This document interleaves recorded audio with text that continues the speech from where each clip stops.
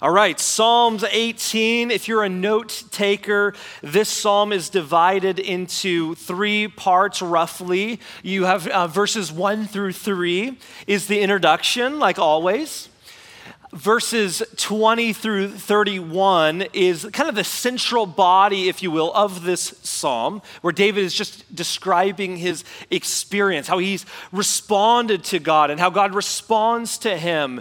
Verses 46 through 50, you have the conclusion, which kind of mirrors the introduction a little bit. And then each side, you're like, wait, you skipped some verses. We don't toss those out. No. On each side of that middle section, from verses 20 through 31, on each side of that, David just describes how God has victoriously worked on his behalf. And that's verses 4 through 19 and 31 through 45. Now, Psalm 18 does give us, I love it when this happens, it does give us an introduction. If you look at the heading in your Bible, it says something like this, for the choir director. And we know that this means that this is a psalm, a song intended to be sung corporately. This was to be part of corporate worship, public worship. It's a long one. It's 50 verses, and it says it's a psalm of David, the servant of the Lord. First time that that's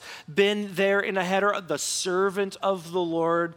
It says, who spoke to the Lord the words of this song in the day that the Lord delivered him from the hand of all his enemies and from the hand of Saul. And he said, dun, dun, dun.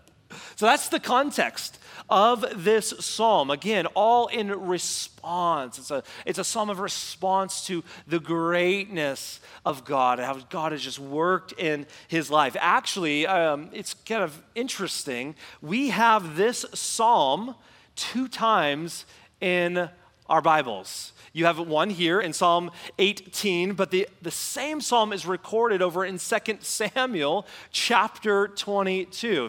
If you look over there, it's pretty identical, and that's where David is just writing his response, again, to the things going on in his life. And you might be wondering, like I was, okay, why would this psalm be in Scripture 2 times? Why would it appear twice? And all I can say is this.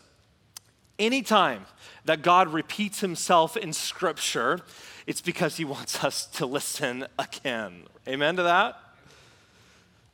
Anytime that he repeats himself, he wants us, his sheep, his people, to get it, to understand it, to take note of it. He's trying to communicate something to us. And again, David, he's writing this psalm as he's being delivered by the hand of all of his enemies, from the hand of Saul.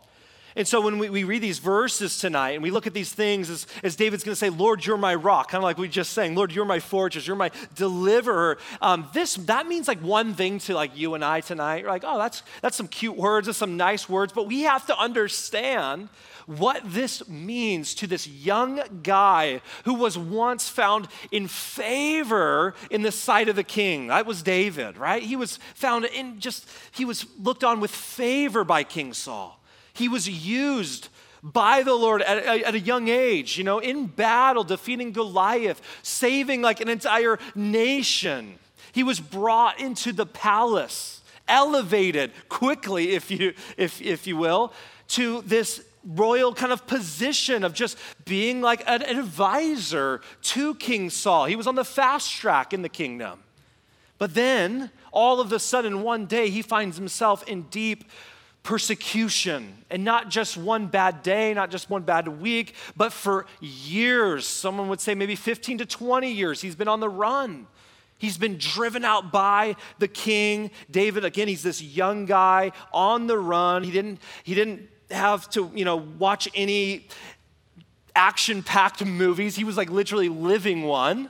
Like that was his life, being persecuted, chased, trying to save his life from this maniac of a king. And so certainly we look at our struggles tonight in comparison. We look at our anxieties in our lives and they fail, right? They fall, in the context, I guess, of what David is saying here, like the effectiveness, like in his own life, right? The Lord granting him victory. And the application for us tonight, though Our circumstances like fail in comparison to what David's going through, but there is no victory that God cannot give us. That's what we walk away with. I want you to walk away tonight with that. Not promising victory in every circumstance how you want victory, but there is no victory that God cannot give. He cannot deliver. And when you think of God writing through David, again, the Bible's not written, to us, it's written for us, right? And for this to appear 2 times in Scripture, again, I believe tonight there's something that God wants to communicate to each one of us. And I don't know what it is. For us, it can be different things, but I really firmly believe that God has this passage, all 50 of these verses, appearing twice in Scripture for our benefit and our good. So let's dive right in. That's how it starts. David begins by saying in verse 1, I love you, O Lord, my strength. Now, the Hebrew says it a little differently. It just says I love you, O Jehovah, or O Yahweh. I love you, Lord. Remember, this David, who's writing this, is a warrior, right? He's been in and out of many battles. We know David was a man of bloodshed. He's a man's man, if you will. He's not some wimpy harpist that sometimes we get a picture of, he's just musician type. Sorry, Josh, I'm not bagging on musicians. But he's this real deal, right? If you got a man's man, magazine, David's probably on the cover. You don't mess with a guy like this. You don't mess with his friends, right? He's hanging around tough dudes. But I love this here. Again, he's a man's man, but he begins with simply saying, I love you, Lord. I love you, Lord. The words that David is using here, he's trying to communicate his heartfelt affection of how he feels towards God. This isn't simply I love you, God, but it's so much more than just those 3 little words, I love you. David is saying, Lord, from the deepest part of my being, I love you. It's the only time in Scripture, in the Old Testament, I should say, that this type of love is from man to God. It's normally God to man. And David's from the innermost part of my being, God, I love you. And I just love how it begins, how David begins this psalm. After all the years of just things not working out, all of the years of just his life always hanging in the balance, David said that he, fled from Saul like a partridge on the mountains. That's 1 Samuel 26. That's how he kind of viewed his life. Most people by then, if that's their story, you're man, if that's my story, man, I'm bitter, right? I'm angry towards God. God promised me this, and look at how my life has panned out. After all the good I've done, God, after all, I've been faithful. This is what I get. This is how you treat me. I thought I was your king. I thought you loved me, but no. My life just keeps getting worse and worse and worse. Again, not for a day, not for a week, not for a month, not for a year. We're talking years, we're talking decades. That is David. Again, if you remember, David was anointed by Samuel to be king of Israel years before this. This was the promise, but David wasn't ready yet. And it was that through this time that God would do this deepening work in David's life and David's heart. That after all of this was said and done, after the dust had settled, David would stand at the end of this decades-long trial, no doubt beat up, worn out, but alive, mind you. And he would turn around and say from the deepest part of his being, Lord, I love you. I still love you. With all of my being, I love you. And he says why. He uses all of these words. He says, I love you, O Lord, my strength. That's number 1. If you notice, we have the word my 9 times in the first 2 verses. This is personal for David. And he's talking about these characteristics of God. He says, my strength, my rock, my fortress, my deliverer, my God, my rock, my shield, the horn of my salvation, my stronghold. Those are the words that David is using. But you've got to understand what he's saying here. He's saying, Lord, I love you, my strength, my rock. Again, he's not just coming up with clever words to pen this psalm. He doesn't just have this thesaurus and he's like, okay, what's another word that can kind of like, add to the feeling, anything like that. No. He's not trying to sound smarter, but these are deep words for David. He says, you have been my strength. You have been my rock. You have been my fortress. And listen, David didn't learn who the Lord is from a textbook or listening to a podcast or reading a blog. No. David learned these things, these important truths about God from being in a place where everything in his life was shaking. Everything was shaking. Everything was falling apart. It was unstable. Things were unsteady in David's life. And for David to learn this about the Lord, he had to come to a place where everything in his life was not rock solid. Everything in his life was not strong. He's running for his life. He's without food. He's without shelter. He doesn't have a roof over his head. There's no running water for David. Saul and his goons are just chasing after him day and night with the sword. And he says, this is what I've learned. I love you, Lord, because when everything else in my life is moving, you never move. You are my rock. You are my strength. You are my fortress. I don't know what other people think about you, God. This isn't anything I've learned again from listening to a podcast or reading a book or enjoying a sermon. No. Lord, this is something I've learned from years of brokenness. God, you are my strength. Let me ask you tonight, how do you and I learn that the Lord is your fortress? How do you learn that?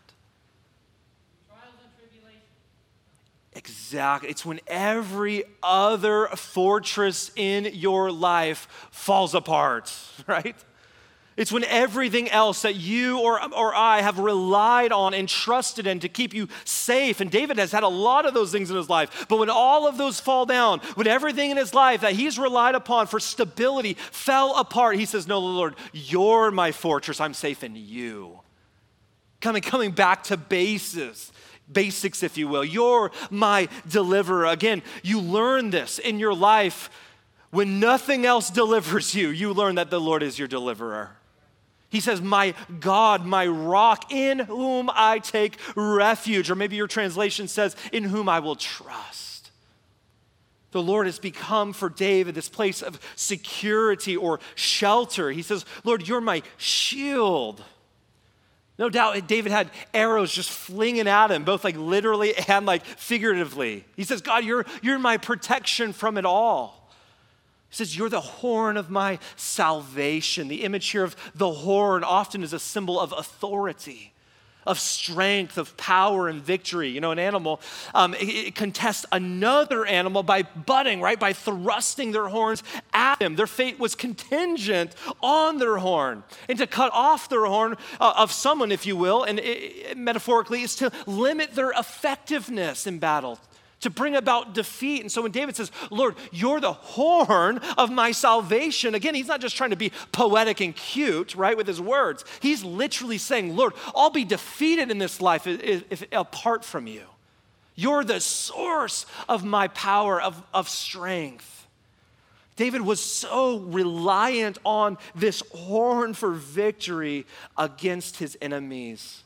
And then he says, not only are you my shield and the horn of my salvation, but you're also my stronghold. Maybe your translation says strong tower. And the point of a strong tower or stronghold was that it gave you the highest ground on the battlefield, right? It gave you a leg up on the enemy. It gave you the best perspective in looking out over the battle. You know, to be lifted up is you can see the enemy coming from afar off, from a distance out.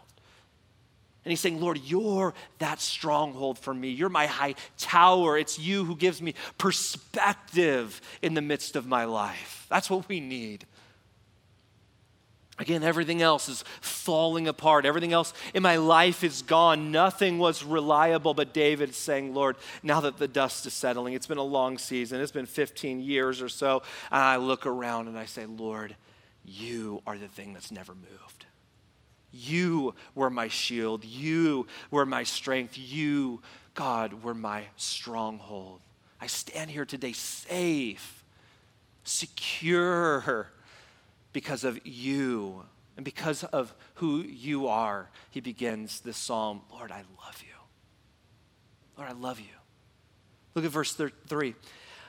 I call upon the Lord who is worthy to be praised, and I am saved from my enemies. David has a history of calling out to the Lord, right? Or already in 17 Psalms previously, like we're looking at so many cries of David's heart, just in very intense seasons in the midst of battle and life-threatening situations. But I love here, he's on the other side of deliverance now. But he doesn't. What I love is that he doesn't forget the Lord. He calls out to the Lord. He says, who is worthy to be praised. Let me ask you tonight, how many of us, are we good at crying? We're good at crying out to the Lord in tough seasons and circumstances, right? When our backs are against the wall, we are on our knees. We're fasting. Like none of us fast, but when we're in that kind of situation, we fast, right? And we're praying. We're desperate for the Lord to move. Have you guys ever been there in your life? Yeah, totally. Like, I think you guys are liars. Hardly any of you rose your hand. But whatever. But how about after we've seen the victory?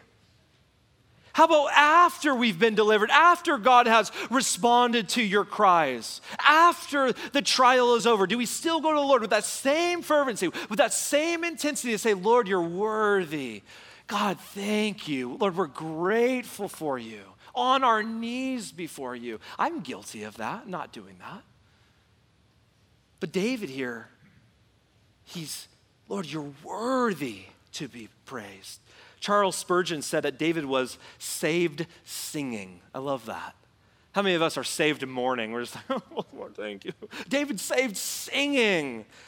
He wasn't just saved and moved on with his life. All right, next thing, but he was saved singing. David knew that the Lord was worthy to be praised. Lord, you've been so faithful to me. Thank you. We love you. I love you. I acknowledge you in my life, God. And David just has a song on his lips. Now, verse 4, David begins to talk about his experience of God giving him this victory. It's poetic language. He says, the cords of death encompassed me. That's not good, by the way. The torrents or the floods of ungodliness, they terrified me. David's just saying, death was all around me. But not just death. It's not just that I've been on the run for my life, but the torrents of ungodliness terrified me. David felt this overwhelming presence of ungodliness, worldliness. It describes like this torrent, like this strong flood that would sink him under. Again, this was a significant trial in David's life. Verse 5, the cords of Sheol, the grave, surrounded me. The snares of death confronted me. He's saying, I was face to face with death. In my distress, I called upon the Lord and cried to my God for help. And look what he says. He heard my voice out of his temple, and my cry for help before him, notice this, came into his ears. Guys, I love that. He's not saying at some point, I mailed my letter of complaint to the Lord, and finally the angels dropped off the memo in the throne room, and the Lord finally responded to me. No. He says, my cry came to the very temple and to the very ears of the Lord. Isn't that incredible? My cry was heard from my mouth to God's ears. He's saying, I have that personal relationship with the Lord. Love that. Then he says, this is what he says in verse 7, then, and so God just isn't here, he responds. Then the earth shook and quaked, and the foundations of the mountains were trembling and were shaken because he was angry. Smoke went up out of his nostrils, and fire from his mouth devoured. Coals were kindled by it. He bowed the heavens also and came down with thick darkness under his feet. He rode upon a cherub and flew, and he sped upon the wings of the wind. And he made darkness his hiding place, his canopy around him, darkness of waters, thick clouds of the skies. From the brightness before him passed thick clouds, hailstones and coals of fire, he says. Again, David's just describing this dramatic deliverance of the Lord. Describes it, earthquakes. The Lord was angry. Smoke just coming out of his nostrils, fire from his mouth. Look at verse 13. The Lord also thundered in the heavens, and the Most High uttered his voice, and hailstones and coals of fire. He sent out his arrows and scattered them, speaking of his enemies there, and lightning flashes in abundance and routed them. Then the channels of water appeared, and the foundations of the world were laid bare at your rebuke, O Lord, at the blast of the breath of your nostrils. This is a crazy scene, if you were to ask me, like he's describing here. But he's just talking about this great and mighty work of the Lord, this miraculous deliverance that God would move. He says, God would move heaven and earth and even water to rescue me. I love this, God responding to the cry of the needy. Now, as we come to verse 16 through 19, I want you to notice all of the he's in this section. You can also notice all of the me's, and it just makes it personal. David had this personal relationship with the Lord, but notice this. He, verse 16, sent from on high, he took me. He drew me out of the waters. He delivered me from the strong enemy and from those who hated me, for they were too mighty for me, and they confronted me in the day of my calamity. But the Lord was my stay. He brought me forth also into a broad place. He rescued me because, notice this, he delighted in me. Here comes the rescue, right? David's like, I was drowning. He drew me out. I love that. I was being overtaken by the enemy because they were too strong for me. They were too mighty for me. And David says, it was he that delivered me. It was the Lord. I was in my distress, right? I was found in the day of my calamity. That could be my illness. And he rescued me. Why? Why did God do all of this? Look at verse 19. Because, the end of verse 19, because he delighted in me. What? David's like, all of these amazing things that the Lord has done for me, this great deliverance that he's given to me, provided to me, he did all of that. Why? Because he delighted in me. David would sin. David would fail. David would blow it in big times in his life, right? Not just minor sins. But David had this, listen, David had this incredible awareness of the love of the Lord for him. As an individual. You notice that? He did this for me. Not he did this for us. He did this for the church. He did this for the nation. No, he did this for me. Charles Spurgeon, I want you to listen to this quote. It's a little long. It says, why Jehovah should delight in us is an answerless question and a mystery which angels cannot solve. But that he does delight in his beloved is certain and is the fruitful root of favors as numerous as they are precious. Believer, sit down and inwardly digest the instructive sentence now before us and learn to view the uncaused love of God as the cause of all the loving kindness of which we are the partakers. I love that. David has this amazing sense of that right now in his life, that the Lord loved him, delighted in him. Church, do you understand that the Lord loves you? Doesn't love us, right? He does. Don't get me wrong. Bad theology. No, he loves us, right? Right. But he loves you. On your good day, on your bad day, he delights in you. Could I say that? Not because, okay, this isn't like one of those feel-good messages, right? He doesn't delight in you because you're awesome, right? Some of you kind of are, but that's not why he delights in you. He sees you. Like Pastor Doug said on Sunday, man, he knows the truth about you. That's why he doesn't love you because of you, right? That's why he doesn't delight in you because of you. But he loves you because of who he is, not because of who you are. You and I, we're in Jesus tonight. And we get all of his benefits. When God looks down at us, he sees Jesus in us. He sees us through the lens of Christ. You tonight, if you're in Jesus, you are his beloved son. You're his beloved daughter in whom he is well pleased. That's how he views us in Jesus. Isn't that good news? that's how the Lord loves us. That's how he thinks towards us. That's how he delights in us. David's whole description here in this passage is simple. He did this. I'm just the beneficiary of it, right? I couldn't add to this. I was shaking, but he did this, right? He drew me out. He delivered me. He rescued me. Why? Because he delighted in me. Wow. Love that. Verse 20, the Lord has rewarded me according to my righteousness, according to my cleanness of my hands. He has recompensed me. Now look, David's not claiming to be sinless, okay? You can't read that here. But what he is saying, that after a long season where he's been tempted, temptations all around him, even counseled to respond in his flesh, respond in just unrighteous ways. You know, he could have killed Saul numerous times, right? He could have taken Saul's life from him, but David determined to conduct himself in righteousness. He wanted to honor the Lord above everything. And because he did that, he knew, he said, the Lord's going to take care of me. The Lord's going to reward me for it. The Lord's got me because of this. That's what David's saying here. For I have kept the ways of the Lord, verse 21, and have not wickedly departed from my God. That's what Saul's doing. Lord, I'm not. For all of his ordinances were before me, and I did not put away his statutes from me.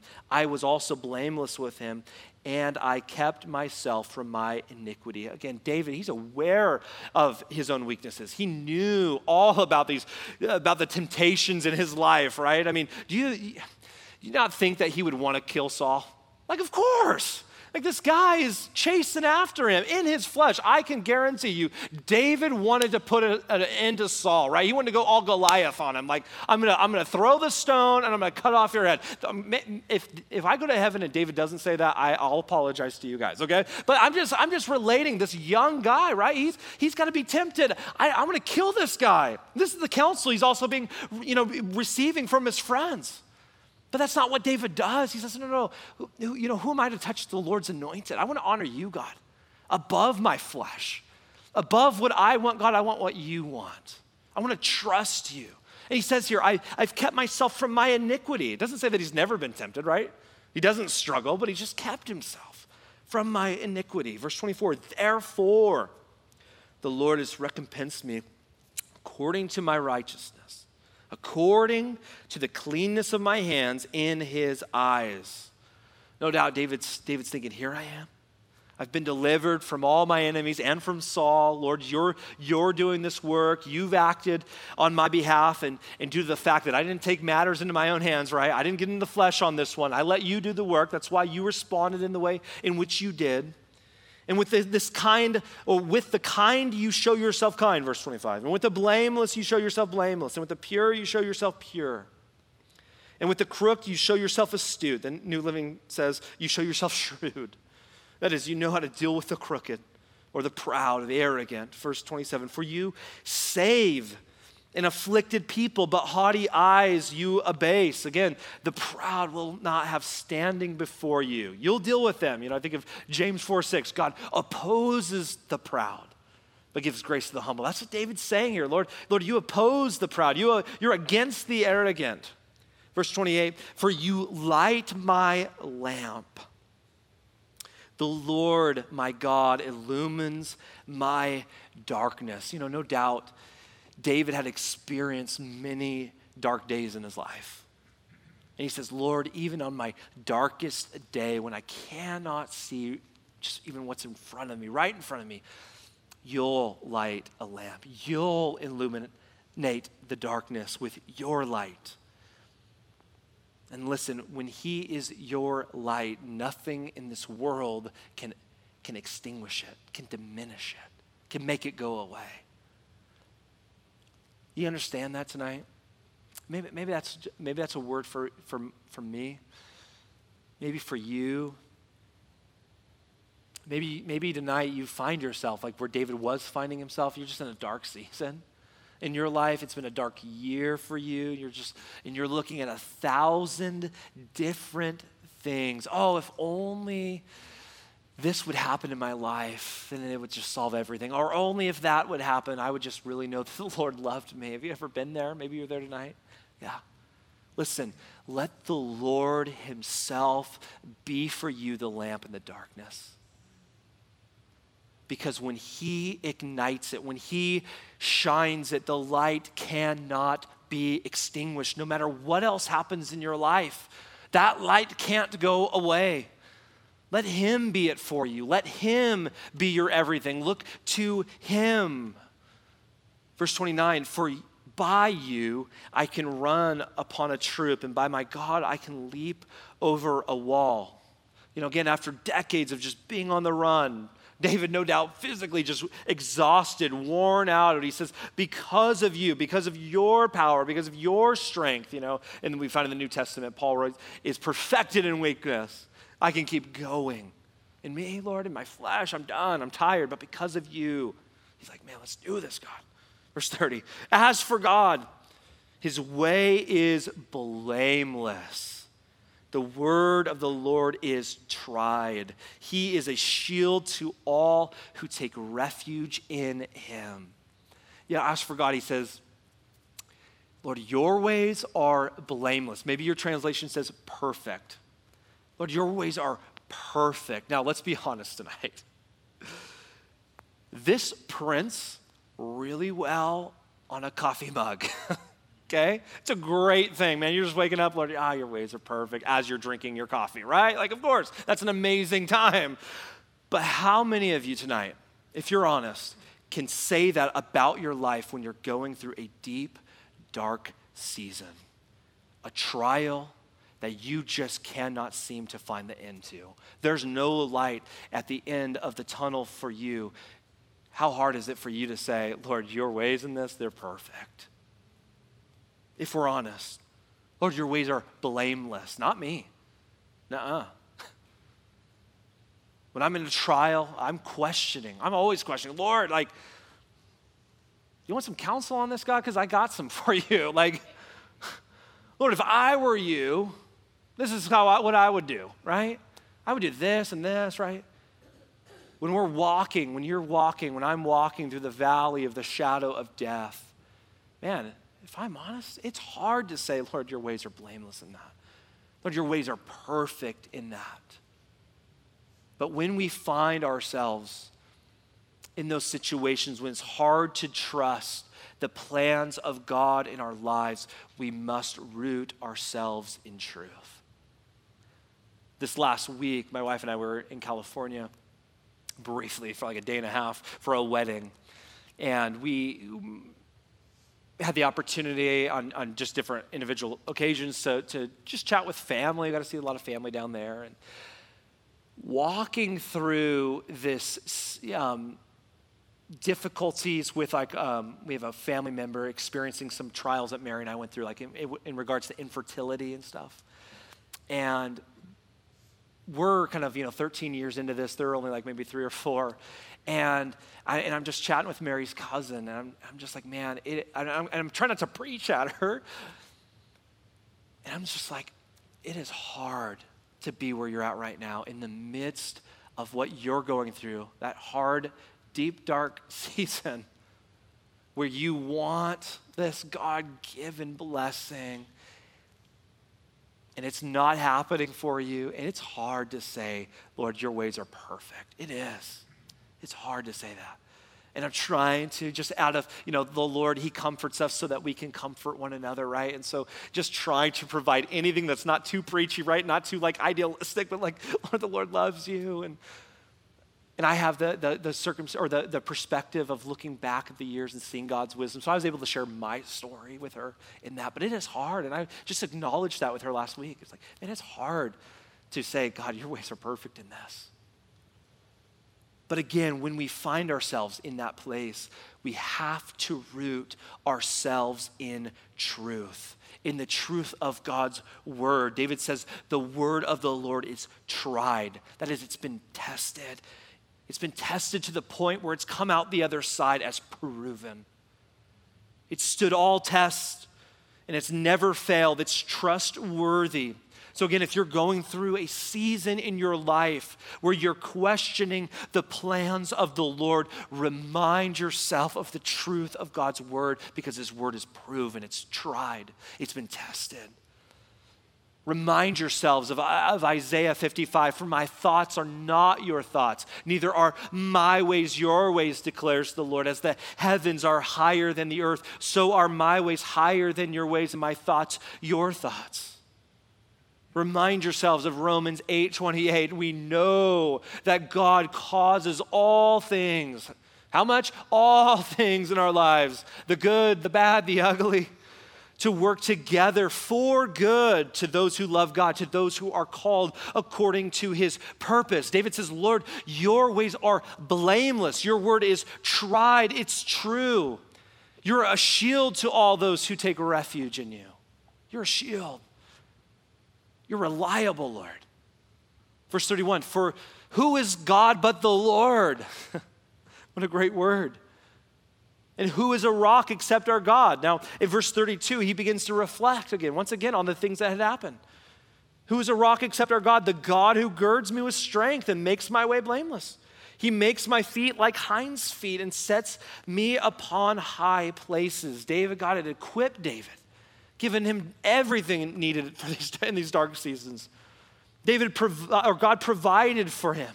Gave him strength, made his feet like hinds' feet. That's like feet of deer, just able to run effortlessly, right? In high places and mountains and valleys and ups and downs. Now, I can't tell you that David recognized that in the moment. I don't know that.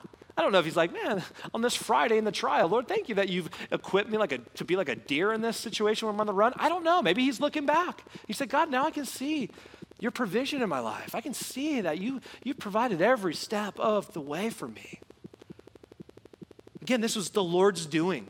David's recognizing that. Look at verse 34. He trains my hand for battle so that my arms can bend a bow of bronze. The Lord strengthened me in incredible ways. You've also given me the shield of your salvation. And your right hand upholds me.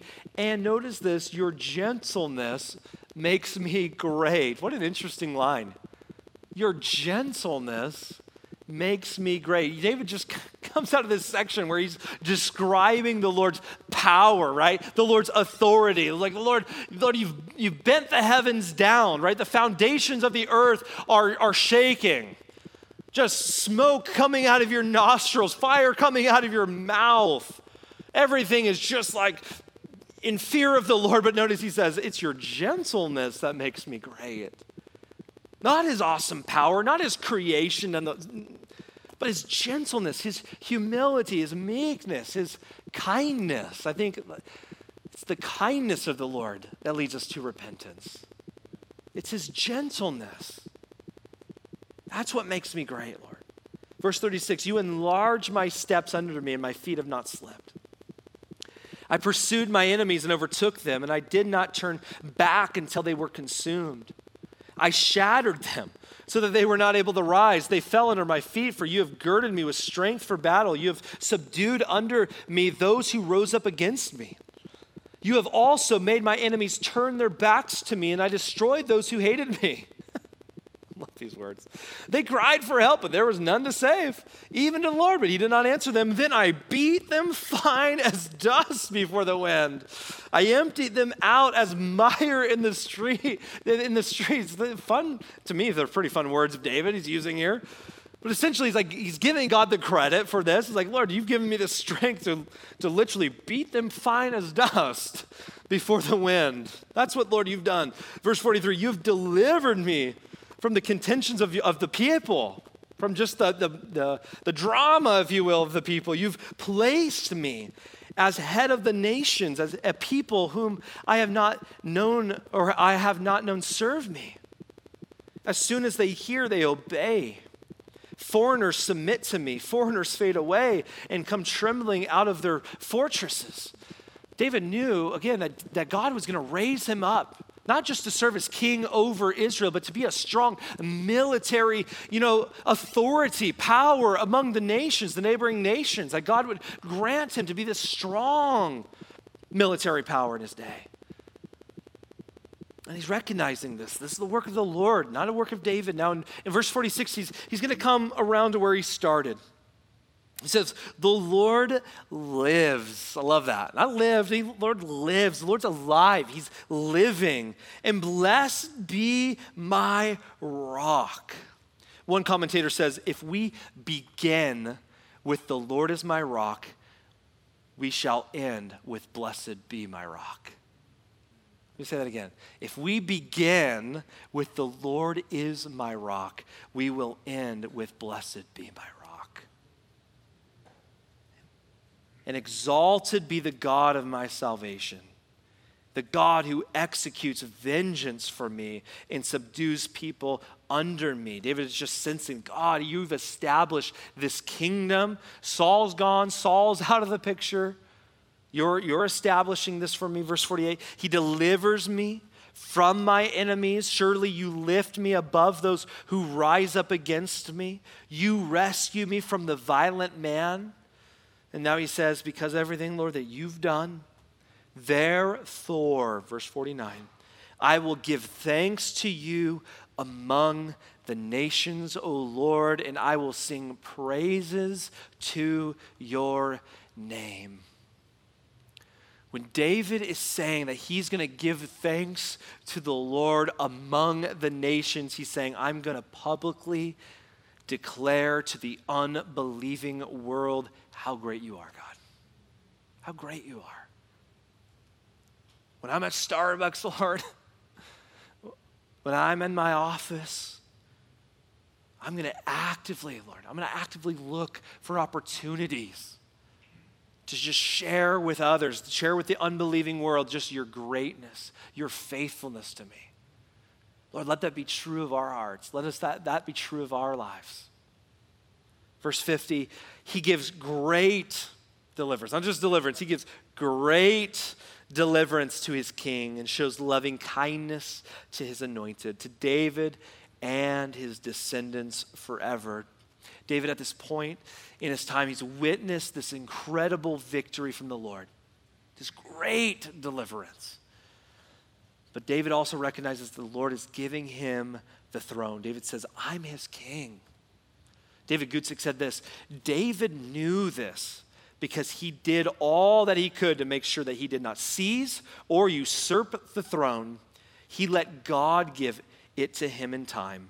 David, therefore, had the blessed benefit of knowing that he was God's king and not one of his own making. And this is the work that the Lord is doing in his timing. When he promises something, we can take that to the bank. He'll bring it about. We can trust him.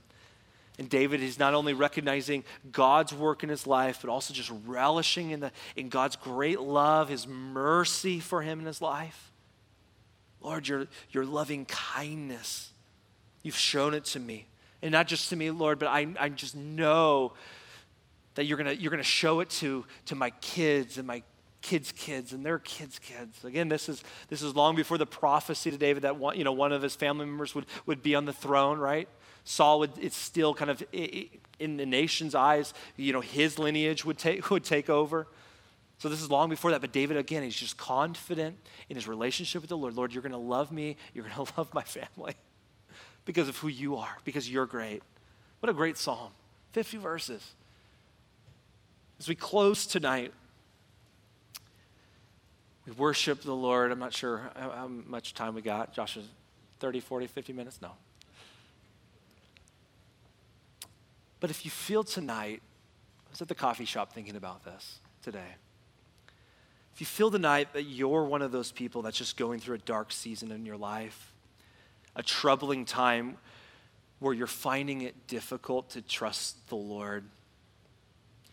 And if I'm honest with you tonight, I find myself in a place like that in just my own life, personally. But I believe the Lord would tell us tonight, don't look for solutions to the problem to be the thing that releases you from that situation.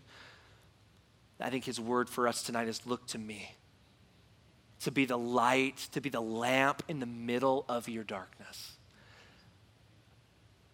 Look to the Lord to shine in the dark place of your life. What place is that? Only you know, between you and the Lord.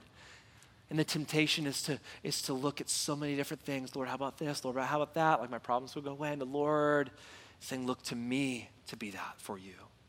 Maybe this evening you're just in a place where you feel beaten down. You just feel brutally beat down. And it's just been happening for too long, or Lord, too long. And you've been driven to the point, maybe you're at a place where you're in just despair. David says, Lord, I didn't act in my own iniquity. I didn't respond in the flesh. That was David. And tonight, maybe you've got a lot of flesh just built up within you, right? You're just like, I want to act on it. Listen, don't act on it. I can say with confidence that the Lord is doing a work in your life. He's doing a work in my life. He's deepening us. He desires to get us to a place where one day, listen to this, one day we can look back and we can say like David, Lord, I love you. Lord, I love you.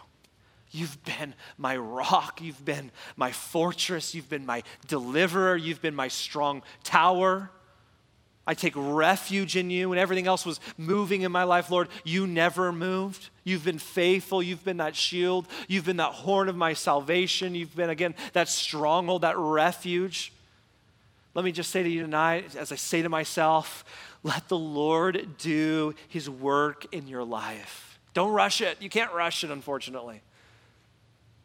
I think of the words, James 1:4, let perseverance finish its work so that you may be mature and complete, lacking nothing.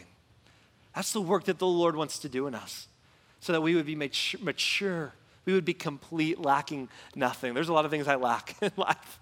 I have to let the Lord do his work in me. I think of the words that the Lord spoke to the prophet Habakkuk.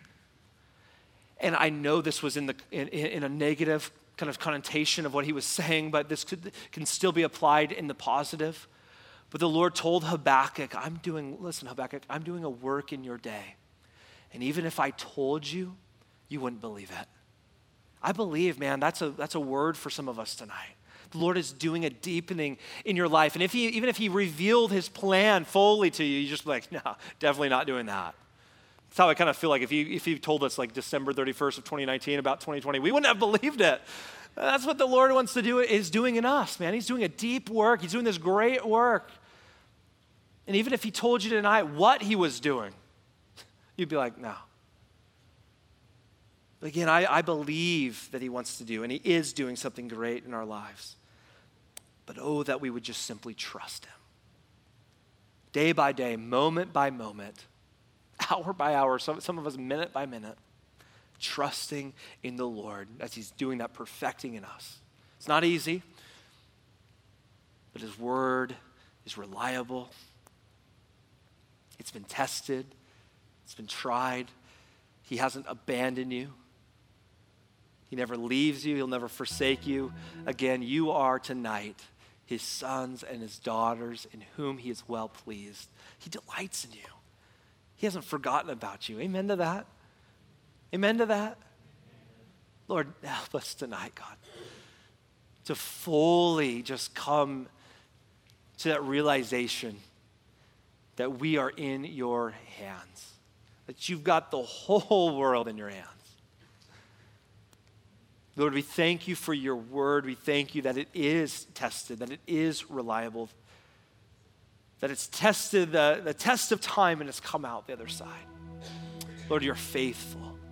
And we thank you for that. And I just pray tonight just for my brothers and sisters here in this room, maybe those watching online. I just pray, God, that you would just give them this awareness, God, that you are with them, that you are working in their lives, that they can trust you, that they don't have to respond or react in the flesh, that they don't have to look for any other thing to get them out of their circumstance or their season that they're in right now. But Lord, they can just trust you.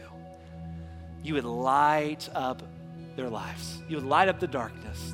Lord, we thank you for your word. Help us to just be in your word. Your word, as the psalmist says, is a lamp to our feet and a light to our path, Lord. Help us to stay in your word, to be grounded in your word, to trust your word, so that we can say, Lord, your ways are perfect. Lord, your ways are blameless. That's what we want to say. Help us, Lord. Strengthen our faith. Strengthen our just trust in you, God. We love you, Lord. We love you. We love you. You've been so good to us. You've been so good to me. You've been faithful to me. Even right now, maybe as we're getting ready to sing, maybe just think, this psalm is super personal. I know for myself, I can get so caught up in the corporateness of everything and us and the we's. But David says, God, you have been for me this refuge. You've been for me this shield. You've been for me this stronghold. Maybe just tonight, God would just have you remember and just think upon how has he been faithful throughout the years to you? How has he shown himself strong to you throughout the years? To you, not necessarily even to your family, not even to this church or to our country or stories you've heard from missionaries around the world, but how has he shown himself strong on your behalf? Maybe just remind yourself, reflect on that tonight as we worship, as we respond. Lord, we love you. I love you. You're my refuge. You're my stronghold. You're my shield, the horn of my salvation.